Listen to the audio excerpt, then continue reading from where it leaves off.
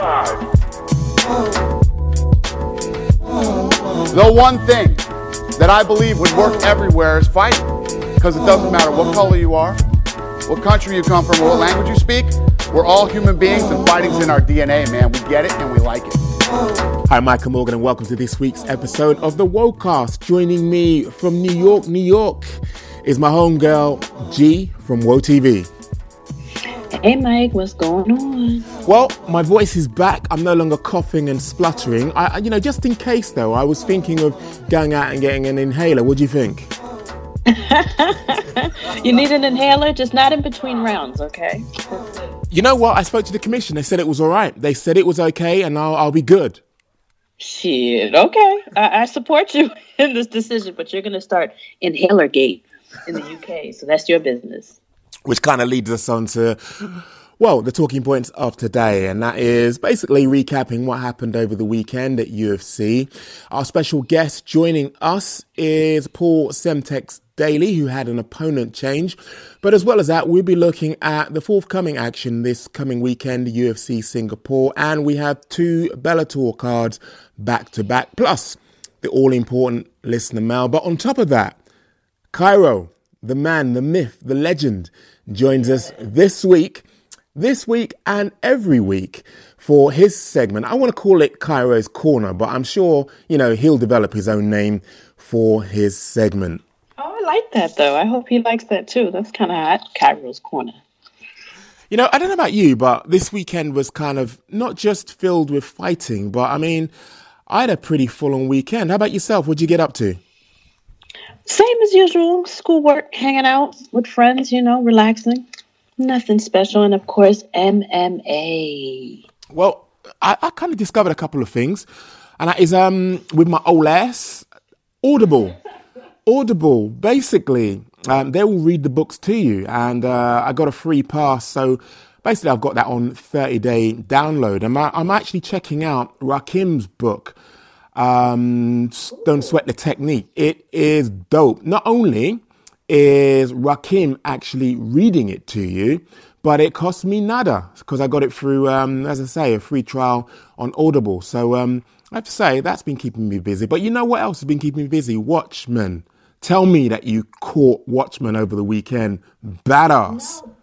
How can I catch that show when you have me watching Peaky Blinders? I'm obsessed and I'm hooked. Like, I'm not watching anything until I'm done with Peaky Blinders.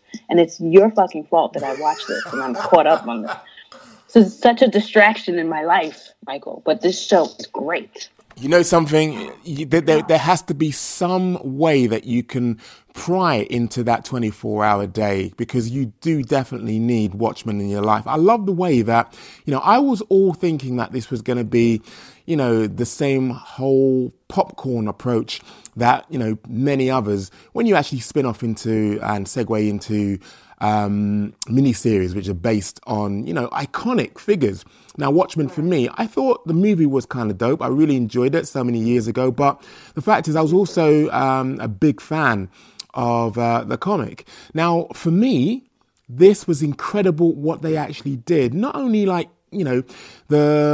racial undertones and, well, I suppose there's parallels with what's going on now, but the fact that they heaped up a big dose of history, a big dose of American history, but then made it relevant to what's going on today. Absolutely incredible performances as well from Regina King. I am hooked. I sat there open-mouthed. Yeah.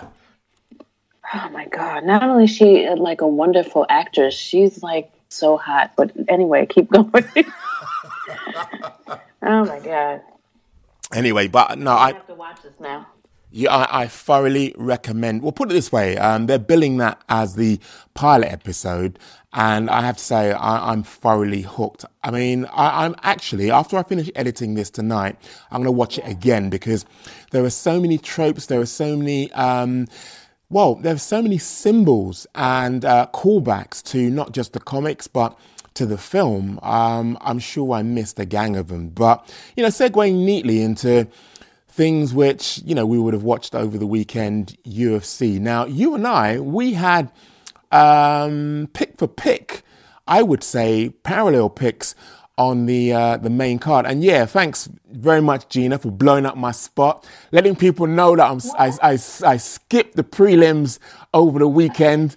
And Gina's like, yeah, Mike's like, fuck the prelims. What you doing? You and then you neatly cropped out the prelims and was like, oh, these are my picks. Where are the 10 other fights, Michael? Cut it out. Well, we because of brevity, we are going to concentrate on the main card unless there were any fights on the prelims which actually caught your eye, because, you know, Mike, I didn't see a goddamn thing. What caught my eye on the prelims most definitely was the Meatball and Diana Belbita. Molly won by decision. And I thought the first round, Molly had to make some adjustments. I feel like Diana came out, established a nice jab, and was kind of getting her, had Molly on the back foot just a little bit. But Molly, as one of my favorite things in MMA, what I love to see is to see the fighter adjust mid-fight and get the upper hand, and that's what Molly did, and she got the decision win. And I think that's also a big segue for, I would love to see her fight Maycee Barber, but we can talk about that a little later. But yes, the prelim fight that caught my eye the most was Molly McCann and Diana, and I'm a full-fledged hardcore Meatball fan. I can't wait till she keeps going up in the ranks and we see her in more interesting and challenging fights. But we're also going to let her improve and develop as well. Not improve, but develop as well. I don't want them to rush her just because she's a fan favorite. But what's on your brain for this card? What's going on? Yeah, you know what? I had to double back and actually catch Molly's performance. And Meatball Molly, it was good to see her back in the win column. Now she seems to, that's her second win in the UFC. But for me, I think you and I, have to admit what's happening here. She was, I suppose, given something which was going to not necessarily test her, but literally showcase her skill, and showcase her skill it did. It allowed you to see, her striking prowess. And basically, I'm just like you. I want, her next fight to be a step up. I want her next fight to be a challenge. And I want it to also, stretch her as well. Yeah. And I want it to be somebody also that matches her personality. Not to say that I want like a fake beef, but Molly gets in everybody's face in the weigh-ins. She talks shit. You know what I mean? I kind of want somebody to match that pre-fight intensity, and that would be Maycee Barber. I think they'd sell a good fight as well, but I completely understand why Maycee, that's a step down to her, and she wants, a step up, or at least, the fake Paige VanZant fight. And when I say fake, meaning it has nothing to do with rankings, but she wants her shine. She wants to take Paige VanZant's publicity and fan base and get her name on the map through, beating a celeb type fighter. But I think Maycee is not going to go down and fight Molly. You know what I mean? It doesn't work in her favor, but I think that fight is for the fans, most definitely.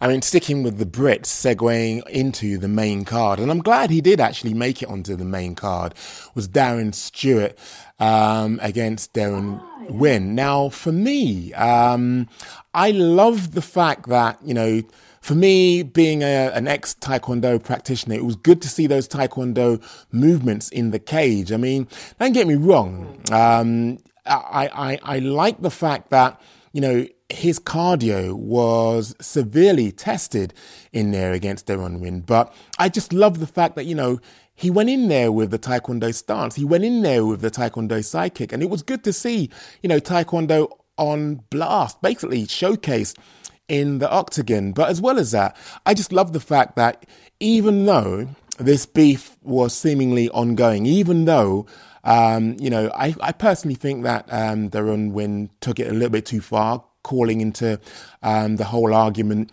Darren Stewart's mum. I love the fact that every single time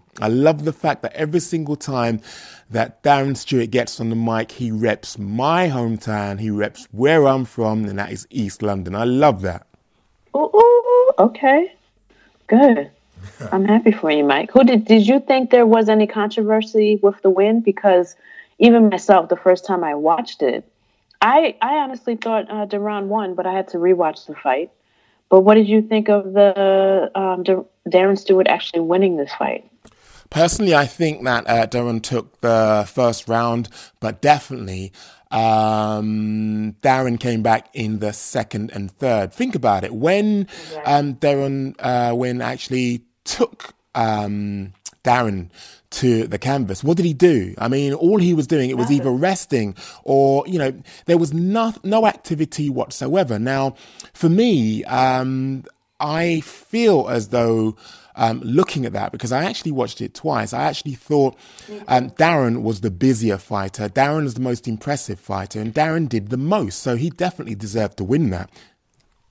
Yeah, and I think, being my old school mentality and also seeing the takedowns that were so ferocious by the smaller man, after a while I was like, in my mind, I'm like, he's winning the fight because of all these takedowns. But when you rewatch it and you also check out the fight stats and the metrics, then you're like, I can see how Darren won. And it's what you said. He was the busier fighter. If you look at the stats, he lands 77% of all the strikes, higher than Darren. He has more significant strikes. And the only thing that Duran has on Darren is that he had more takedowns, but he didn't do anything with them. He didn't land any heavy bombs. He didn't go for any submissions. He just literally took it down and tried to hold him. And I also question, why is somebody who's 5'6" and can't make weight in this division still fighting middleweight? I think Duran Wynn needs to go back and just maybe talk to his coaches about some things, because I think his size is just kind of interesting for the middleweight division. But after watching the fight, the second time, Darren Stewart won that fight. I got my senses together, because I was one of those people on Twitter like, fuck that, that's a bad call, but no, but sometimes you have to rewatch the fight. You're not distracted. I'm not tweeting. I'm not eating, a taco. I sit down and I focus more, and I take into consideration both sides of what people are saying. And then I watch it again. You read the stats and you're like, yes, Darren did more. He outstruck him. He had the significant strikes. You know what I mean? So he definitely won that fight. Okay, just before we look at the next fight, Greg Hardy versus Mr. Sosoli, I think it's only right that we bring in our weekly pundit, and that is Kairos, to address us. Yes. Now let's just dive into UFC Boston. Greg Hardy was facing off against Vince Sosoli. And based off of my very reliable card scorings, I had Greg Hardy winning 20-18 going into the third. That wasn't good enough. The Prince of War was short of breath and needed a boost. So he asked someone out of frame if he could use his inhaler. And no one seemingly knew the correct answer, which is no, of course. Now, am I a professional fighter? No. Do I know all MMA unified rules? No. But I can tell you this, never in my entire life have I ever seen an inhaler used in a fight. And why would I deduce this? Probably because it's illegal. I don't know, guys. I don't know. That's just me. And there are some notable names who even stated that this would have been the same outcome regardless of the inhaler. And among those notable names are Mike Perry. Now me, I'm lost for words. What do you think, Michael and Gina? Please help me.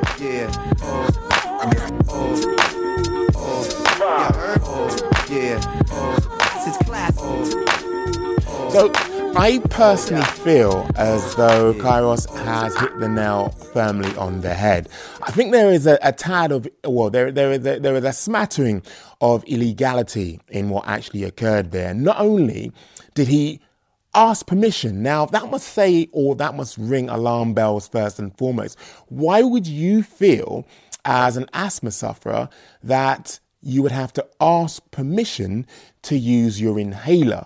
Now, I know for a fact that must have been running through his mind, because that is why he asked permission. But not only that, what was he thinking in bringing the inhaler to the cage? Again, he must have second-guessed himself in terms of whether it was permissible or not, hence the reason why I'm with Kairos when he says, you know what, that's illegal.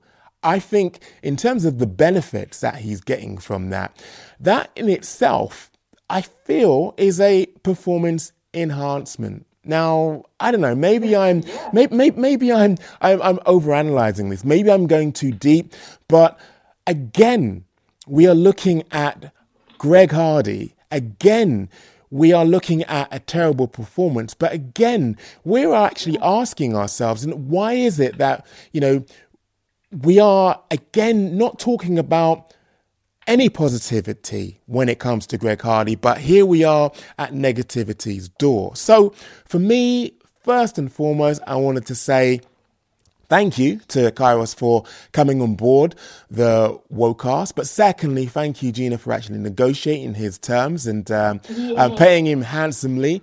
But thirdly, Greg Hardy is no longer the villain. He is no longer the super villain. He is now a mega villain. He's the boss on the video game level. Like, he's the guy you gotta beat at the end of the game. Like, he's the boss. Like, when I tell you, Michael, I am done with this dude, it's like he's like that woman you meet that just has so much baggage. You know what I mean? And after a while, you're just like, I don't even want to deal with you. You cute, but forget it. And that's how I feel about him. We got to watch him learn how to fight, which means his fights are boring. And then he breaks the rules. He meets somebody, and now he gets disqualified. And then now this fight. What happens here? He brings a goddamn inhaler to the fight, doesn't use it prior to the fight like some people that have asthma, including myself. I use it before I exercise because I know I need my airways to be open because I'm going to do vigorous activity. Someone like Greg Hardy doesn't know this. And here's another question. Does Greg Hardy work by himself? Does he not have coaches that know more than him or that mentor him and guide him and know that you can't use an inhaler? Why was this just something that they just thought was a good idea out of nowhere? And who was the guy that they asked? I have so many questions, but the only thing that I do know is that the inhaler is wrong. And you could even myself, I don't know the rules like that. I don't fight in a cage. But did you notice the reaction of Coach Trevor Whitman, Dominic Cruz, and Daniel Cormier? They were stunned. They couldn't even call the fight anymore. They were disgusted and just like, oh my God, he just used an inhaler. This is nuts. You know what? It goes against the rules. You know what I mean? You know what I feel? Their reaction wasn't necessarily just toward Greg Hardy. I feel they were looking at Din Thomas, because Din Thomas, a seasoned vet of the Octagon, Din Thomas, his coach, Din Thomas basically allowing that to actually take place. I'm thinking to myself, what the fuck was you thinking? Maybe this guy gets so much special treatment. Maybe they're thinking he can get away with it. I hate to throw in a conspiracy theory in the mix, but it doesn't make sense. This is not adding up. Din Thomas knows the rules. I've been watching this sport for over a decade. You have trained and been watching this longer than me. Have you ever seen an asthma pump used in any of these fights? In any of them? Bellator, Pride? No, never. This is nuts. And this is what I said again, Mike. I'm tired of Greg Hardy being able to learn on the job. You know what I mean? It's like they hired him with no experience and then we get forced to watch him. Why? Put him on the prelims until he figures out he can't knee a downed opponent or that he can't take asthma pumps or do steroids in between rounds. Like, can we just get him, like other fighters, to replace him on the main card? He's not main card material. He's a distraction, and he's always fucking up. He has a ton of baggage, too, with the domestic violence. It's just what you said in the beginning of this segment. It's nothing but negativity. That's all he brings to the UFC. Negativity. You know what? Charlie Murphy said it best. Greg Hardy is a habitual line stepper. I said, yeah, I believe it. I mean, what's going to happen is next fight, some purpose eye poke. He doesn't know you can't poke someone in the eye. He did and then on top of it, the quality of the fights are terrible. He gasses out. His opponents cannot adjust. They don't have the experience. You know, they make even worse mistakes than him in the octagon. You know, and then we have this fight that's just awful to see. It's just enough is enough. Find a different. And then here's another thing. Michael, were you listening to the commentary where Daniel Cormier was kind of feeding us this comeback story and this redemption story about him? Well, that's just it. Look, we all know that they've been fed the narrative, and that is, this is a household name which we have to love and nurture. This is a household name which we have to bring along. This is a household name which is actually bringing eyes to the sport. That is why he's on the main card fucking up. And at the end of the day, I do not feel this is going to be the last time. I really feel we are going to see a catalogue of errors going forward. Because he's learning on the job. So when you learn on the job, you tend to make more mistakes than somebody that was actually hired and qualified for the position. You know, so, and that's why I find him so utterly annoying. One, I don't like him because of his past, but he's here and I'm stuck with him and I'm an MMA fan. But what's getting on my nerves is that the learning on the job bullshit. You're wasting our time and your fights aren't fun. Like on the Contender Series, when he had a couple of knockouts, okay, some of them were pretty cool. But now that he's in the big leagues, his fights don't interest me. And I might have to be like some of my other friends that just don't even watch his fights. Like, I'm really not missing nothing. He ain't nothing but an ex with a lot of baggage. That's it. You know, speaking of fun fights, we waited for this. The anticipation, I have to say, was further fueled by the fact that it didn't happen the first time round and it was stopped prematurely. But Yair Rodriguez and Jeremy Stephens, what a fight. I'm going to stick my neck out here. I would go so far as to say that was one of my fights of the year. Plus, I want to do a little bit more digging about Yair Rodriguez. I'm sure he must have done Taekwondo because, again, I've never seen anybody trying to pull off a crescent kick in the octagon. And it's lovely to see those techniques, those fundamentals actually, creeping in. But for me, we both called it. Yair Rodriguez coming away with that victory. I really do feel that, considering the build-up, considering the fact that, Jeremy Stephens talking this up, going into this. I mean, incidentally, that pre-fight weigh-in and the goggles, stroke of genius on the scales. Jeremy Stephens wearing those goggles. I have to say, I thoroughly enjoyed this fight. Oh, this fight was just so much fun. And I applaud us both for calling it out properly. Not only the winner, but me and you both kind of said that he was going to win this with dynamic striking and in dynamic fashion. And although he got the KO, that's exactly what happened. I mean, as soon as the fight started, he came out with like a flying kick. As soon as the fight started, flying kick, and then a spinning back fist. And then what I love too is the kicks to keep Jeremy at bay. So he's throwing all this fancy shit, but it's also strategic with the calf kicks. Like, he's keeping him at bay, keeping him at the range that he needs so that he can throw all this dynamic, beautiful shit, which was really, really nice. So that's why you saw all the hard body kicks, the spinning back fist, the flying kicks. Yair had everything under control, even had some nasty ground and pound. And it got to the point where, to me, in the third round, Jeremy was like, fuck it, I just got to come forward and fight this dude. You know what I mean? Like, it's not a 5-round fight. I got to come forward and I got to do something. And that's when he started to brawl. And he had a little bit of success because now Yair was on the defensive, but it wasn't enough. And Yair was still landing the more significant strikes. So it was just a beautiful, beautiful fight. And it's kind of one of those fights where I want to be like, I told y'all. Like, I don't care how poorly Yair acted or how many MMA Twitter people were like, man, fuck Yair, Jeremy's going to beat his ass. You can just like him as much as you like. Yair is just a better fighter, and we all, kind of called that, And speaking of better fighters, the main event, Dominic Reyes and Chris Weidman. Again, we call this, we knew how this was going to go down, and it would seem as though, for me, Chris Weidman is now way past his best, especially, when you take into account, again, that chin. It was almost as though the moment he was hit, he quit. Now, for me, I was replaying in my mind, and he actually went and revisited his fights with, Anderson Silva both times. And I really do feel that's as good as it gets.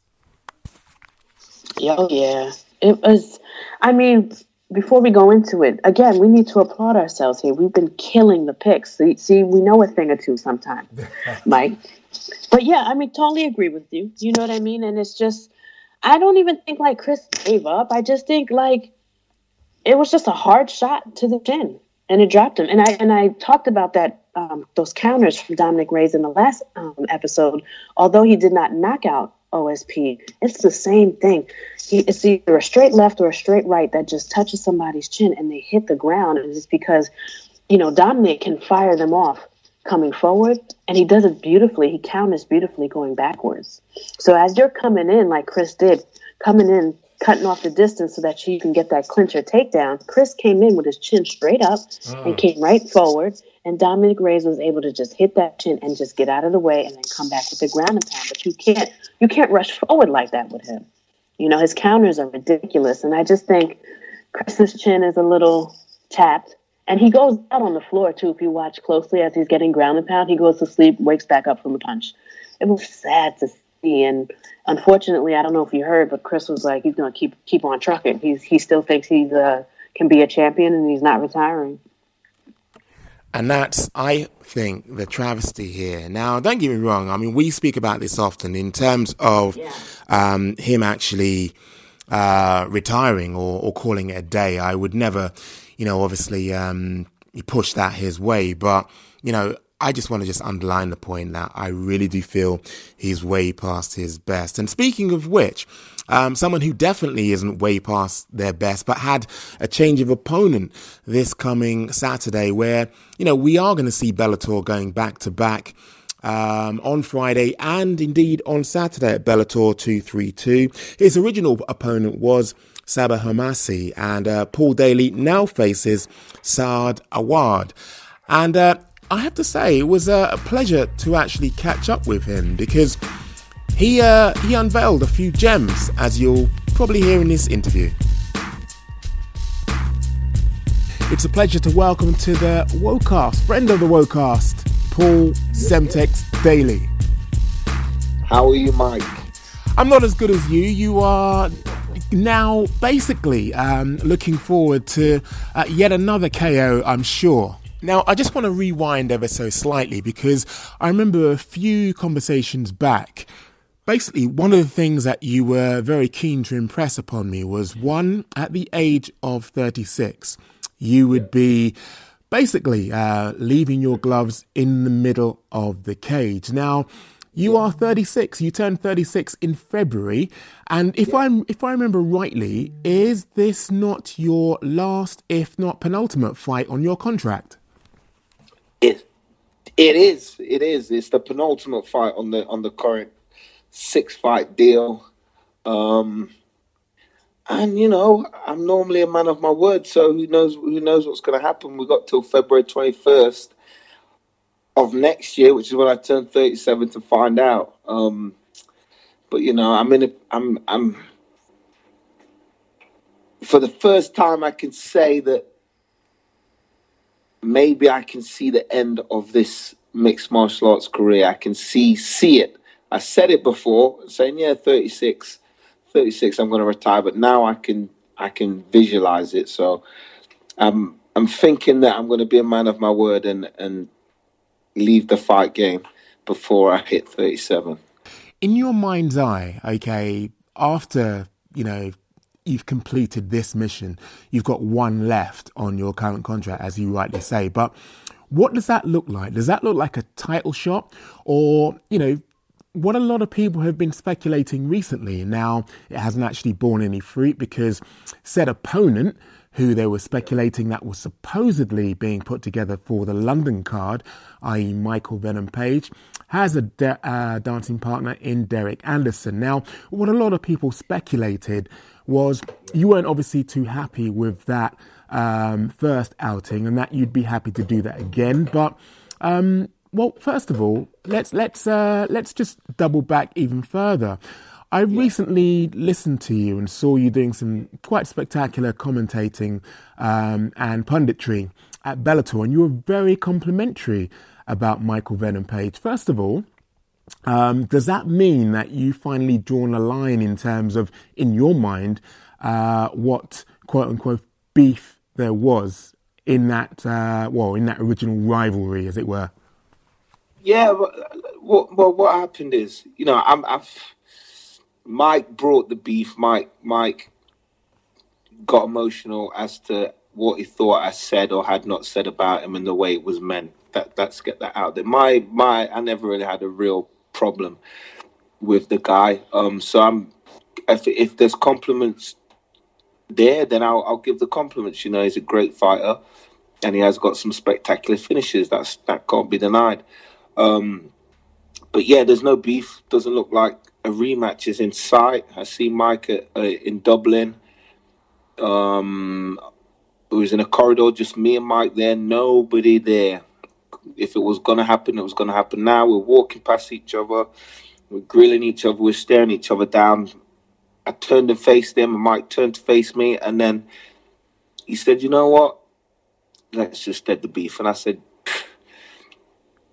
if that's what you want, let's do that. It seems like the sensible thing because the fight's done, it's gone, and you got a fight tonight. So let's concentrate on that. I wished him good luck, and he went and done the business. So I think the beef with Mike is over. But I said in an interview today, money makes fights. If the money's there, then the fight can obviously be made. But for me right now, I'm looking at a bigger fight. Fingers crossed, a title fight or whatever will be. But I don't see Michael Page in the next few fights, but I do see my next fight after this being in London.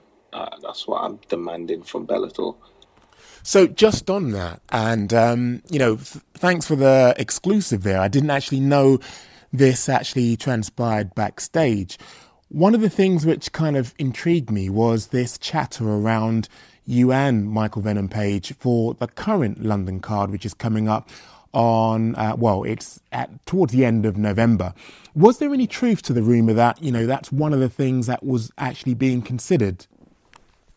No, didn't reach me. It might reach my manager, but it didn't reach me because it's just not a fight I feel that is interesting to me, unless there's money there, given my opinion on the first fight.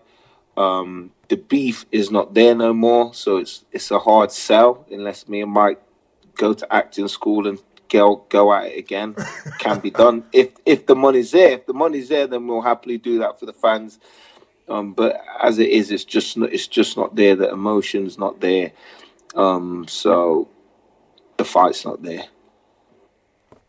Well, moving forward then, now looking at what could possibly be your last fight, you touched on the fact that, you wanted it to be a title fight. Now, given the right circumstances, given the right scenario, who would that be against? Douglas Lima. I hope Douglas Lima wins, but not that I dislike Rory, but I just, Douglas for me is my kind of fighter. He's my kind of fight. He's my guy. But before I actually fought him, I did say it. Not many people picked up on it, but we actually went out together. We did some Bellator media stuff and was out in Florida together, Universal Studios, went out to the clubs together, So he's my kind of person. I can hang around with him. We had the fun, we was drinking and whatever. So I would like, and we shared 15 minutes in the cage. He's a former champion. He couldn't finish me, and I didn't perform at my best, and I rushed the fight. And he's got better. He's got more dangerous, but I still feel it's in me to put up a fight against him and beat him, if all things being well. So obviously before that, you've got some business to attend to. Just out of interest, I'm intrigued. What does fight week actually look like for you? What exactly happens on fight week for Paul Semtex Daly? Not much at all, to be honest with you. Make weight, do a little bit of shopping, go eat some food, bust a few jokes with the team, just loiter, wait for the fight to happen. Not much. My weight's good. Yeah, man, I just try and enjoy the moment. Next fight's in a casino. I like the roulette table. You might see me on the roulette table. If not, I'm in a restaurant. If not, I'm in the mall. If not, I'm in the gym. If not, we're just in the room chilling. So, yeah, man, I've been doing this so long that I enjoy fight week because it's like a holiday. It's that kind of atmosphere that we try to create in my team. So, yeah, it's like just like a holiday. On the Saturday, I get to fight. Incredible.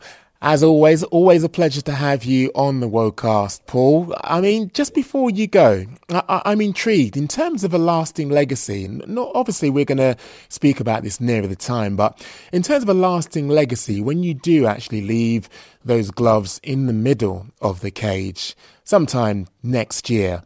Now, what in your mind would you like your lasting legacy to be? I don't, honestly, don't really have one.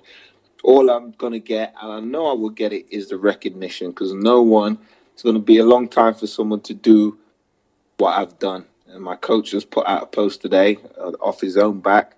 I've been in the Mark Weir, Lee Remedios era. I've been in the Michael Bisping, Dan Hardy era. And I'm still here in the Conor McGregor, Darren Till, and James Gallagher era at the highest level. No British fighter would do that in the next 10 years. I guarantee that. Incredible. As always, Paul, it's a pleasure to have you on the Wocast. And obviously, we'll be looking out what actually transpires on fight night. Good luck, sir. Nice one, Mike. I don't know about you, but there was so much to actually take in there. I love the fact that him and, MVP actually squashed their beef. I love the fact that, it looks as though, let's just say he actually goes out there in spectacular fashion, deals with Sadawad. There is no doubt in my mind that London is getting a title fight next year. Nice. Yeah, I agree with you. And just to get back to the MVP thing, I'm glad they squashed it, because it's like, I agree with Paul. They're probably not going to rematch. There's no animosity left in them, and there's no reason to build it for a rematch. It was decided. It was a close, fun fight, and it's over. Let's move on. Why every time they see each other at a pub or someplace they got to be beef? Let it go, and I like that. It just goes to show me that these men are mature, and once they fight, let it go. It's over. And I like that, because to me, that's also a sign of good sportsmanship as well. You saw it with Yair and Jeremy after the fight. They made up. It's over. Let it go. And I like that about Paul. Exactly. For me, though, my thing was like, I'm a huge Paul Daley fan. So to hear him just kind of contemplating retirement kind of just made my bottom lip stick out like a little baby. Like, I'm like, no, don't go. Like, the 37 is still like hella young, like to me. Like, I really hope he doesn't retire. I think there's still good, fun fights in him. But at the same time, it would be a smart move because he's retiring on top. Like, he can go with a win, and he's had a pretty lucrative and wonderful career. So this isn't someone whose chin is going out, and we're seeing him lose.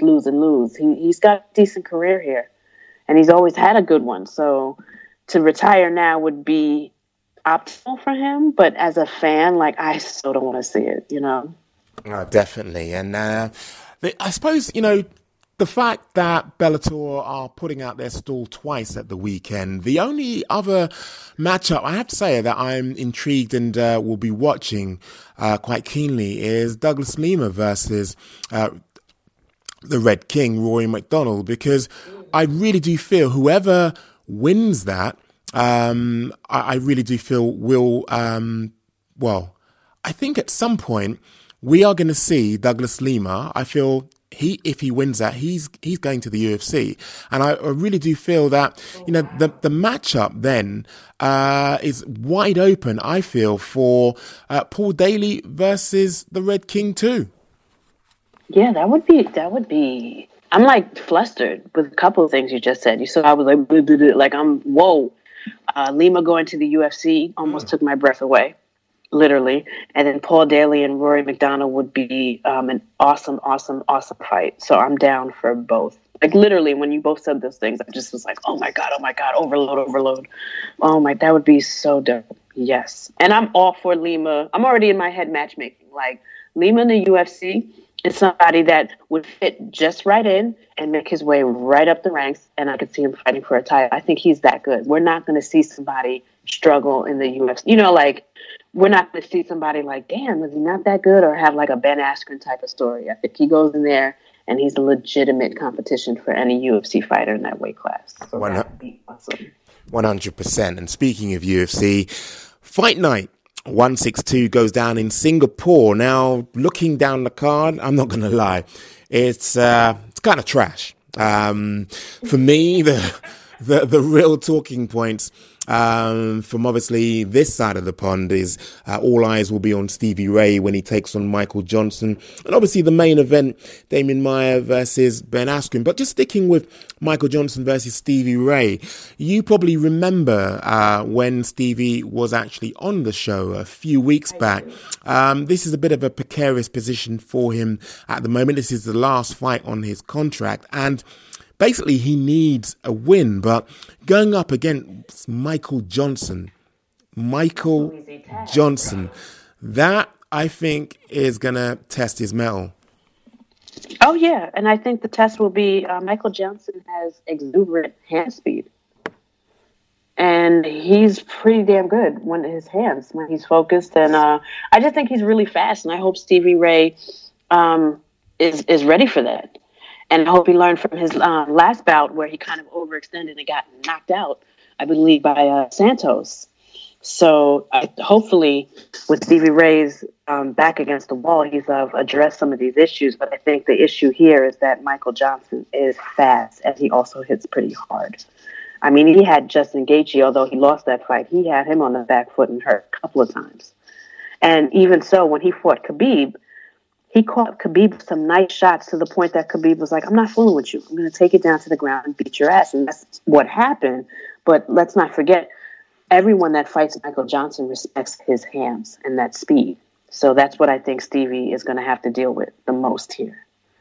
Can I just, one fight that, believe it or not, at heavyweight has my attention. Are you familiar with Cyril Gagné, the French guy? He's on this card. He's kind of new to the UFC. If anybody wants to check out like a prospect, I would check this French fighter out. He won his last fight. Do you know what I'm talking about, Mike? Cyril Gagné. Yes. I'm not sure. I don't remember seeing his last fight. Yes, he fought at UFC Fight Night 156 against Rafael Pisosa, and it was kind of cool to see such a big dude get a arm triangle choke. And he's incredibly agile, and he's also a pretty good striker as well. He's pretty well-rounded, and I'm excited. I'm excited to see him in the UFC, just to see like another fun heavyweight. He's 4-0 right now, but I am excited to see him again in the octagon. I'm going to pay close attention to this fight. I have no idea who his opponent is. Neither does the UFC. His picture's black on the website. Dontel Mays. I don't care, but I think I'm looking forward to seeing this. So, guys, if you're listening, check out that heavyweight bout with Cyril Gagné from France. I have my eye on him as a prospect. So who do you fancy in the main event? I'm going with Damian Maia, safe hands Maia. I really do feel in terms of skill, in terms of jiu-jitsu, obviously, ability, I'm edging towards Damian Maia. I just feel, obviously, it's going to be one which is going to be a jiu-jitsu masterclass there. I'm leaning towards Maia too, but believe it or not, I'm nervous, although my money is on Damian Maia. And the reason why Ben makes me nervous is because Damian Maia does struggle with wrestlers.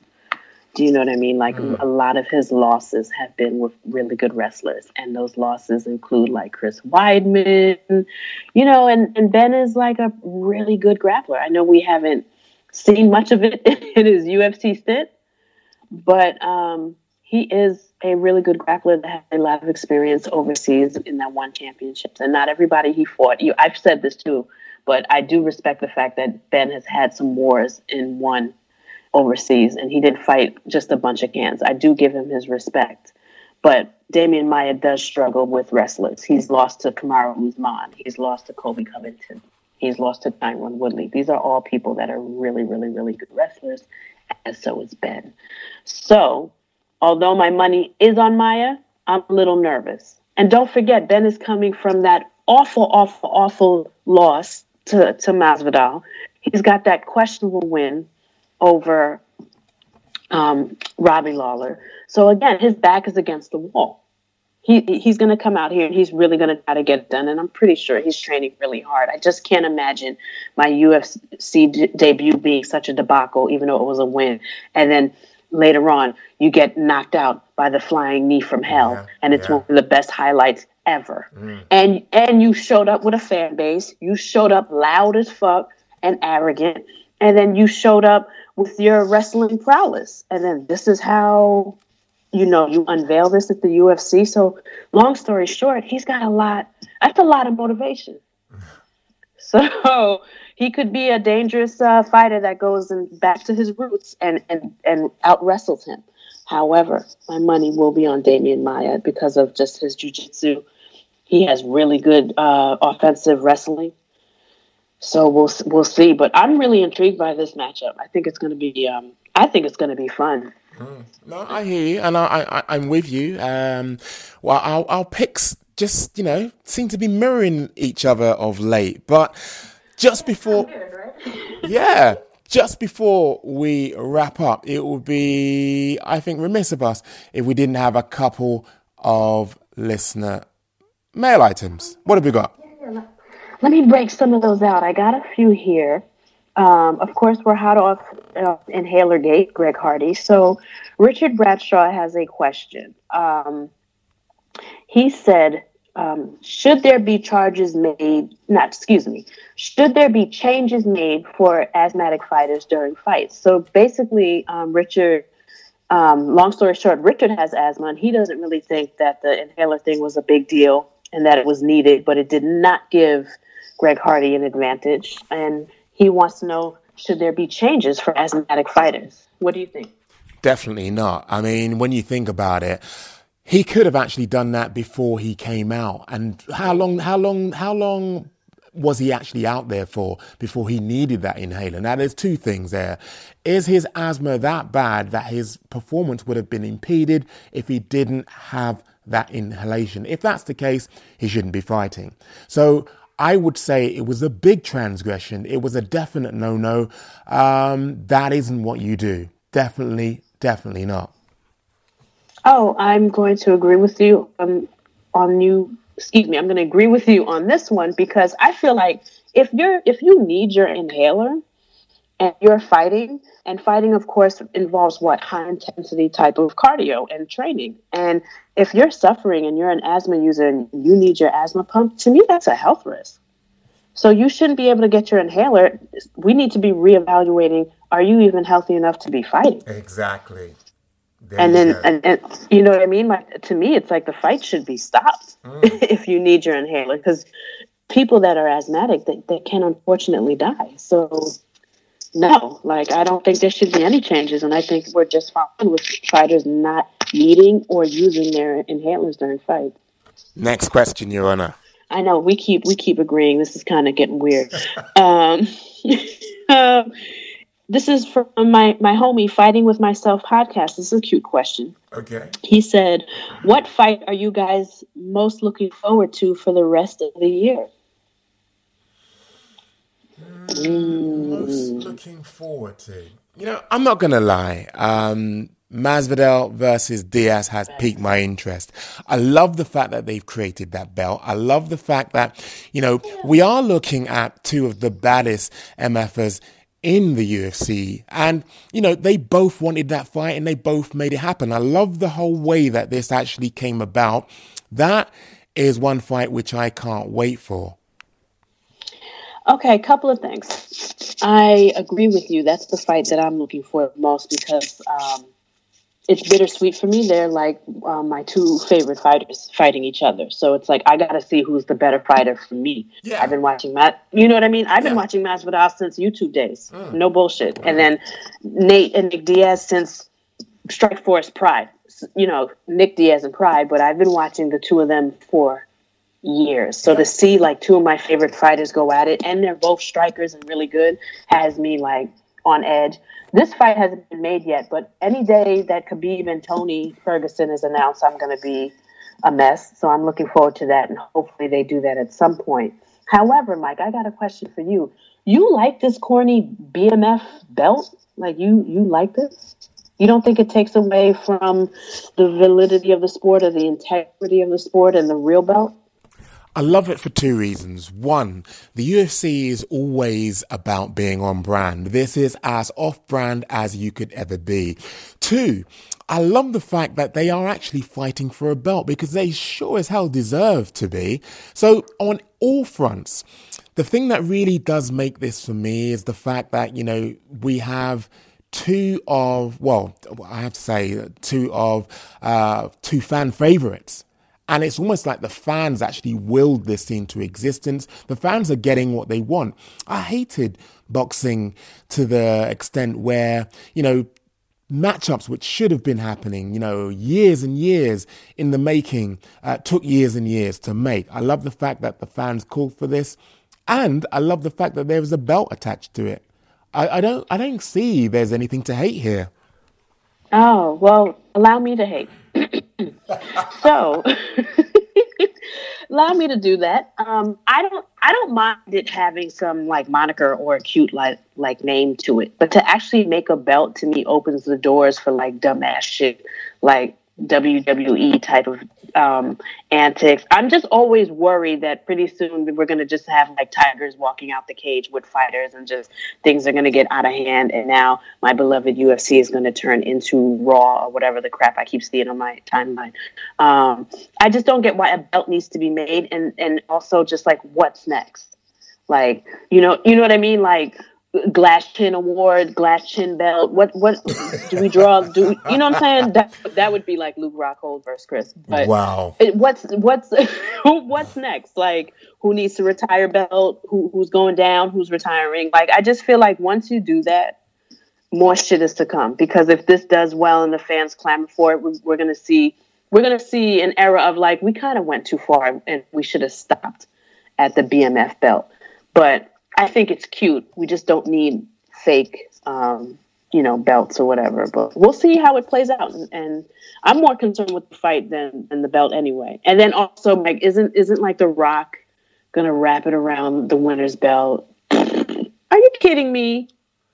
That to me was a step too far. I mean, we didn't need The Rock. We had everything, and then The Rock comes along and just fucks it up.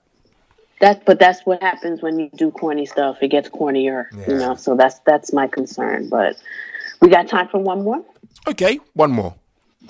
Okay, Karras just doesn't stop, bro. Like, he not only does a segment, but he like sends in a question, and I love him. So Karras wants to know: everyone is demanding a step up in competition for Greg Hardy. Is Bam Bam Tuivasa appropriate for him? Because he said. Because let's be honest, they aren't giving him Rumble or anyone in the top 10 anytime soon. So what do you think of Greg Hardy versus Bam Bam Tuivasa? Nah, don't like that at all. You know what I do like? There's a guy just recently signed, I think, from memory, his name's Aspinall.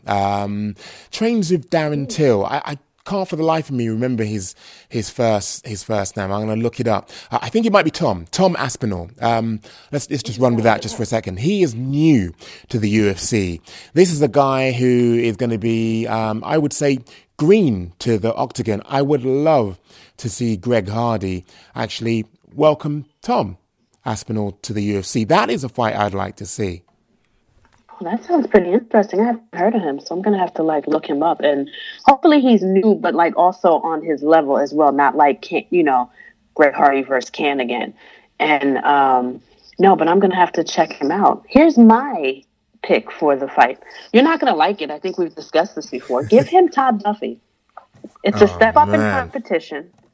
But it's also not somebody that is, you know what I mean? Like, if he loses from that, he can bounce back from it. But at the same time, I still think that's a winnable fight. I wasn't impressed with Todd's comeback fight when he got poked and he went home blissfully. And also, too, if Greg can avoid his Todd Duffy's hard shots and the takedowns, he can win that fight. And somebody's going to sleep. Somebody's getting knocked out. So I like Todd Duffy for Greg Hardy. I don't think Bam Bam is a good... I think Bam Bam smokes him, to be honest with you. I don't think he's on the same level as Tuivasa. I think to beat Tuivasa, you got to take him down to the ground, and we haven't really seen Greg Hardy really go ham yet with takedowns. He's just doing like little leg kicks. That's the latest thing he learned. So yeah, and also breaking the rules. But I think Bam would be too much for him. Well, that about wraps up this episode of the Wocast. You can follow me at MikeWoTV on Twitter. And G, where can people get a hold of you? G from WoTV, but only be nice or you'll get dragged. Just kidding. Until next week, make some trouble. Yep, see ya.